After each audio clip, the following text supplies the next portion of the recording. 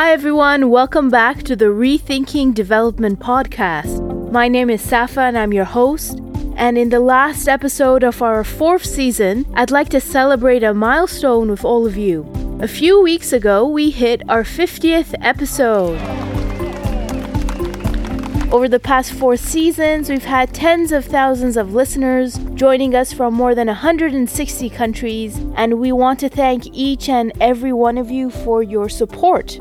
And of course, a big thank you to our guests who have each generously shared their personal experiences and insights with all of us. Our guests are the heart of this podcast, and I can't thank all of them enough. Regular listeners would know that so far there have only been 2 episodes where I have spoken to you in more depth or shared some of my own thoughts and learnings. That was episode 3.1 and then a bit in 3.13. That's because this podcast is not really about what I think. It's a platform for diverse development and humanitarian aid practitioners to speak honestly about their personal experiences and reflections on their work.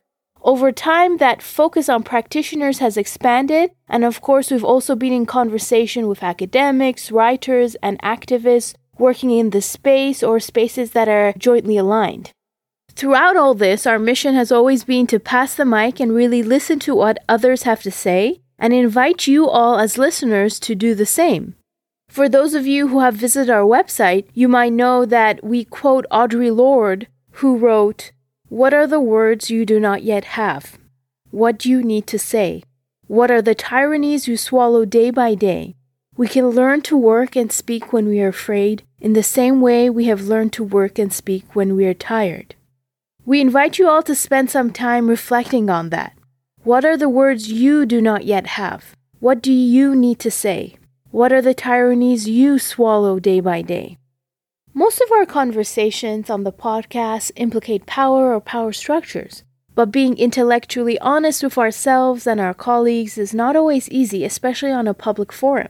But we need to continue to visibilize, name, understand, and overcome toxic dynamics. Guests have frequently reiterated how the personal, institutional, and cultural work together to perpetuate long-standing discriminatory and unequal power dynamics in our sector and, of course, well beyond. I'd like to share some questions that we can all consider in our day-to-day work. Number 1, who has decision-making power in your organization? Why is that? Does everyone know how decisions are made? Could it be more clear and transparent? Number 2, who has control and influence over financial resources? Who doesn't? Why is that? Number 3, how would you describe the work culture of your organization? How would the most marginalized member of your team describe it? These are just a couple of the many questions we can all consider in our efforts to rethink development. But now let's switch from questions to reflections. So as a way of wrapping up our 4th season, I've gone through our past episodes and extracted a few memorable and poignant quotes. Of course, these quotes are not exhaustive. There are many, many more gems and food for thought that our past guests have each shared, and I encourage you to take the time to listen to what they have each shared in full. So for now, this is the end of our 4th season. If you get a chance, please leave a comment, click the like button, and share with your friends. We appreciate all of that, and that's it for now. So I'll leave you with a compilation of clips from our past seasons. It's, of course, a very different world today compared to 1945 when the United Nations was established. But I think it's still very much needed. I went through several aid agencies very quickly, and I saw the whole gamut of bilateral aid, bilateral agencies, multilateral in terms of the UN, and then some really supposed to be good INGOs. And I just felt the structures were very, very flawed, and came to a conclusion that you cannot really do good work from flawed structures. When I started off in the business back in 1977, right, donors were much more hands-off and recognized that international development agencies that were in the field with people that were field-driven knew a lot more on how to deliver development assistance than donors themselves. But as international aid has become more politicized over the years, that has made it much more difficult for, I think, international development programs to be more effective. There will be different agendas and priorities will clash. So how this actually should be managed is always an ongoing challenge. There's all kinds of power dynamics, who controls the resources, how's aid given, the politics of aid, the assumptions around knowledge, the kind of sweeping generalizations what development needs, right? That's one. Two, we also reproduce some of that when we work within communities being Bangladeshi in Bangladesh, right? So there's a paternalistic kind of approach, global, local, within local, across, and it's not always confined to just someone sitting in North America. It can be someone sitting in Bangladesh who has these approaches, right? I really started to have serious doubts about the way things were being done, and not just in a day-to-day way. There's always problems and there's no perfect institution, so you deal with it on a day-to-day basis. But I felt a much deeper misgiving, and others shared with me their concerns. And that is why I've decided to leave development organizations altogether, to rethink, as you were saying, rethink the way we're doing things, because just doing more is not going to solve the problem. In fact, we may actually be creating more problems, more divisions, sowing the seeds of destruction down the line. I felt quite alarmed about those prospects. I've never been a part of a conversation about such important topics in all the different organizations that I was a part of. And I think that as we are evolving as a society, we should be wanting to go towards these steps of better understanding each other. We also must, as organizations, be better at self-criticism in a way that's constructive.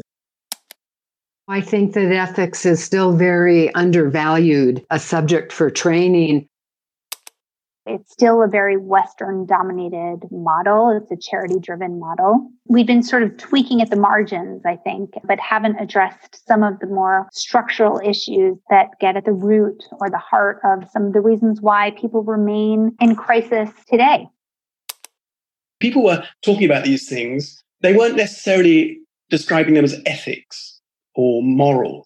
They were just saying, what's the right thing to do? And are we being instrumentalized? Are we being abused? Whatever. So the conversations were all there. They weren't necessarily labeled as ethical at the time. And a lot of that persists. A lot of these conversations are just hard operational decisions and problems sometimes, which people don't bother to call ethical. And you don't have to call them ethical, so long as you're trying to work out what is the right thing to do.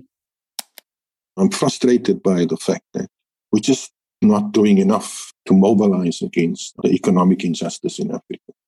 If I could do things differently, is to build an alliance with other social movements and continue to fight the real enemy.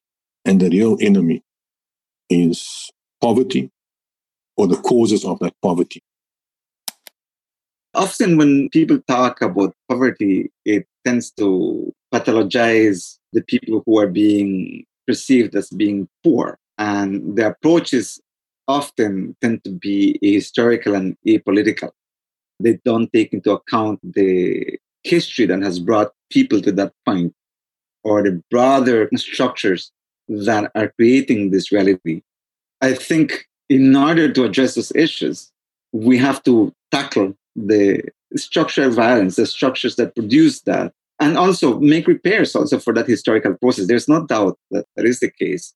I don't see any way that we could really move forward without taking a historical and a political kind of approach at addressing these issues. A lot of the development funds come with a lot of strings attached, as you might say. And those strings often tie your hands in terms of being able to respond to the real needs within those different sectors, right? We have to stop thinking in terms of growth, and we don't have to beautify growth by calling it green, inclusive. We have to liberate ourselves from this ideology and one-way thinking of economic growth, and then consider the alternatives that right now they are not considered. I think that we have to completely reject inequality. I think that's at the heart of so much. We've come to accept levels of inequality that are simply unacceptable, right? And it's inequality in every sense. It's not just about wage differentials. It's about inequality of access. We just talked about ICT, inequality of access to ICT, inequality of access to education, to healthcare, to opportunities. We've really come to accept extraordinarily high levels of inequality. And of course, they lead to not just underdevelopment, but they lead to, in a way, social pressure. We have a hierarchy between North and South. We have a hierarchy between whites and non-whites. We have a hierarchy between men and women. And this hierarchy reaches the international organizations from our families. In my family and your family, there is perhaps a hierarchy between your brother and you. And if that brother becomes a UN person, I mean, he's not going to change his whole life's training at home that he is superior to his sister, father is superior to the mother. So my focus, Safa, has always been that we have to begin with ourselves. We have to begin with our families. Only then will these values of gender equality, class equality, caste equality, race equality, only then will it permeate up. Only then will it get into the government services. Only then will Me Too not happen. I constantly, even as a Black woman, ask myself, am I also applying or perpetrating this savior complex? Because I believe that nobody is exempt from it. And I think it's so central not to be motivated by this false belief, almost godly belief that we can go and save people. But to better combat that, or how to better address it, is to begin having conversations about it, making sure that even if it does make certain people uncomfortable because they feel that maybe we're pointing fingers at them and so forth, it's only uncomfortable conversations that actually lead to real change of the way we think and the way we operate. I think one of the common sentiments has been in our sector that we do good, therefore we are good. And that is completely wrong, right? And so one of the things that I say a lot is the question about racism, for example. It's not a question of are we racist? It's how racist are we? So all of us have these biases that we've grown up with because we live in a society that is inherently biased.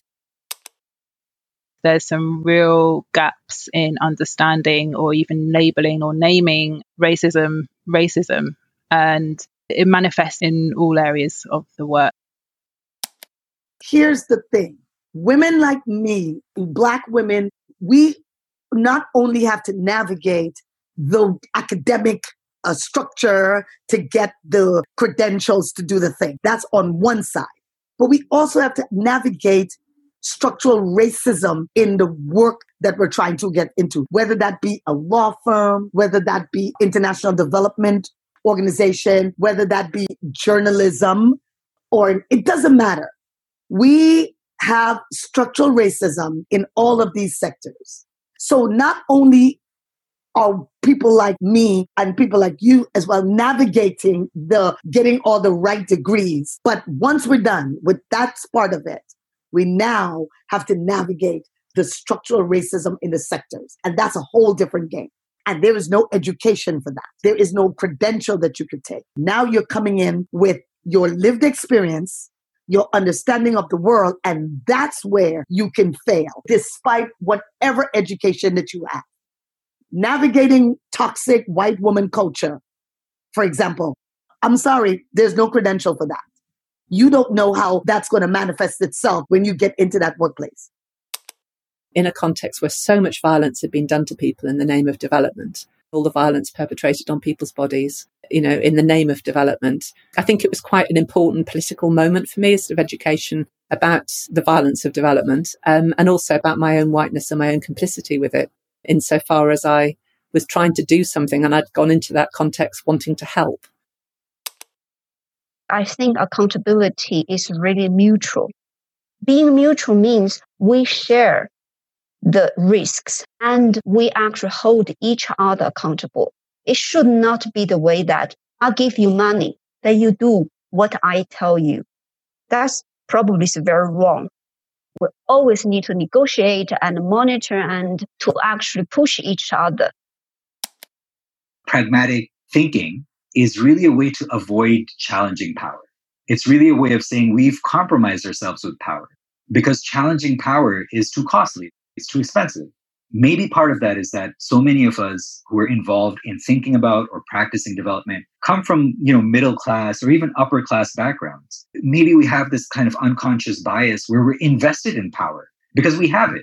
And we may not have as much power as business people or as much power as landlords or international politicians, but our power derives from that system. So maybe that's part of the bias that we have. But at the end of the day, what we're saying is we are more concerned about preserving that system through the logic of pragmatism and incrementalism than radically upending that system.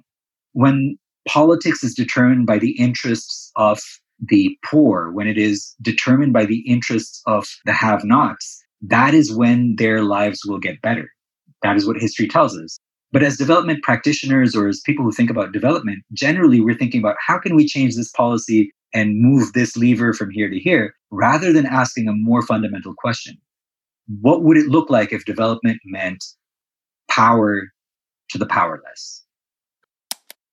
If we're going to polarize in a global South and global North, I think it's often been accepted that we learn from the North and we have our capacity built, right? But that's not the reality. There's a lot of very successful models, Vietnam, Taiwan, Bangladesh, that many other countries can learn from. My thinking is like even development is used as a tool of putting underdeveloped country under the pressure to go with the same thinking which has been decided in some other capitals of those countries which has resources. Ownership is very much important, which is often forgotten in the development processes. Often the design of the program is done by a very different set of people who will then be tasked to deliver the program. And what that results in is somebody perhaps who has very little understanding of the local context, the language, the cultural and spiritual dimensions, the contextual knowledge of being in a position where they are then designing a program which will be rolled out, which is extremely problematic and also quite ineffective. I think what people sometimes don't realize is that somebody invented this tool. Somebody has written the project template. Somebody has written that report template. And that somebody has some power. Who is this somebody? What are they trying to accomplish with this? We should be more reflective about the tools and the ways of working that this sector has imposed on us, from proposal stage to grant management stage to reporting stage. In all these stages, it's very much sort of like designed and driven by donors from the global North. There is an understanding that bureaucracies are neutral. That is not at all true. It's a very dynamic process to see how power is used to maintain and recreate the processes of gender discrimination.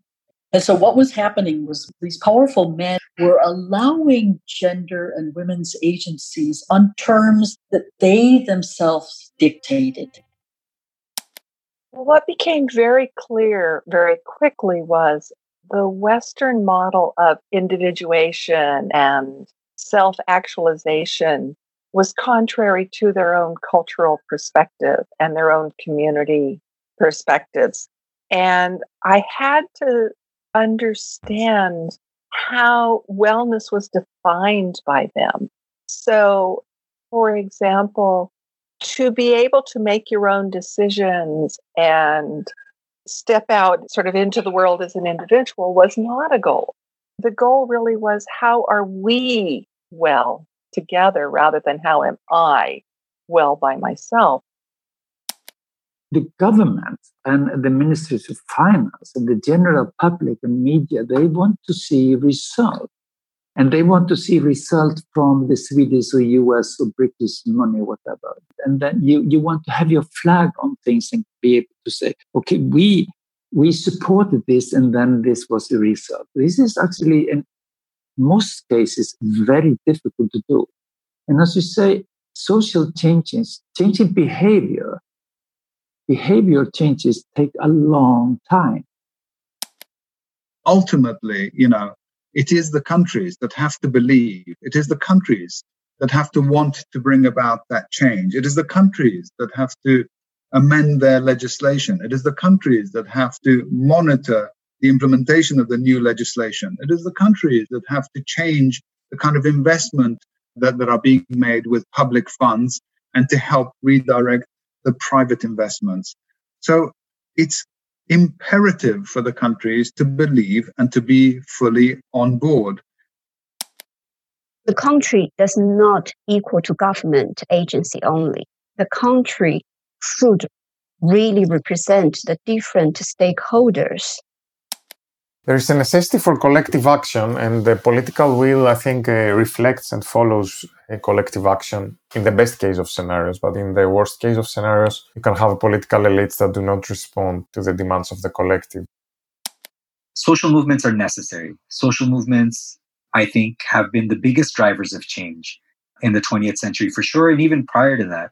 If it was not for the workers' movements, trade unions, which I spoke about earlier, then we probably wouldn't see increases in workers' incomes or the dramatic workers' incomes increases that we saw in many developed countries and even in many developing countries or third world countries. If it wasn't for peasant movements in the 1940s, 50s, 60s, then I think the situation of many people in the countryside would be much worse.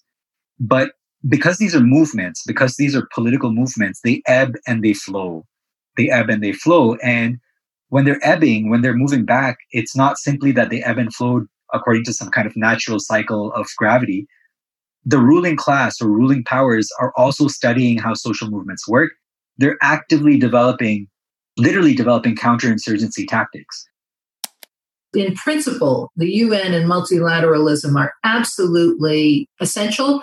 The problems arise when you put people in place, people who are nominated by their governments or elected by a group of governments that have decided to get behind a particular candidate and put that person or those people in leadership positions, even though they have no leadership skills and they don't have the courage of their convictions. They don't have the courage to stand up and say, I believe in the UN, I believe in what's on paper, and I believe in the UN Charter and the Declaration on Human Rights and so forth. And I'm going to speak up and speak out whenever I see violations of those principles and fulfilling the goals of ensuring that the UN's best ideals are fulfilled.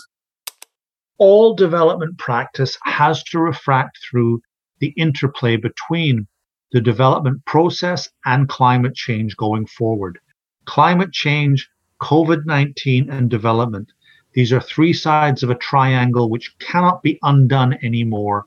We have to view them as a whole going forward. Technology is not the solution. It's another instrument.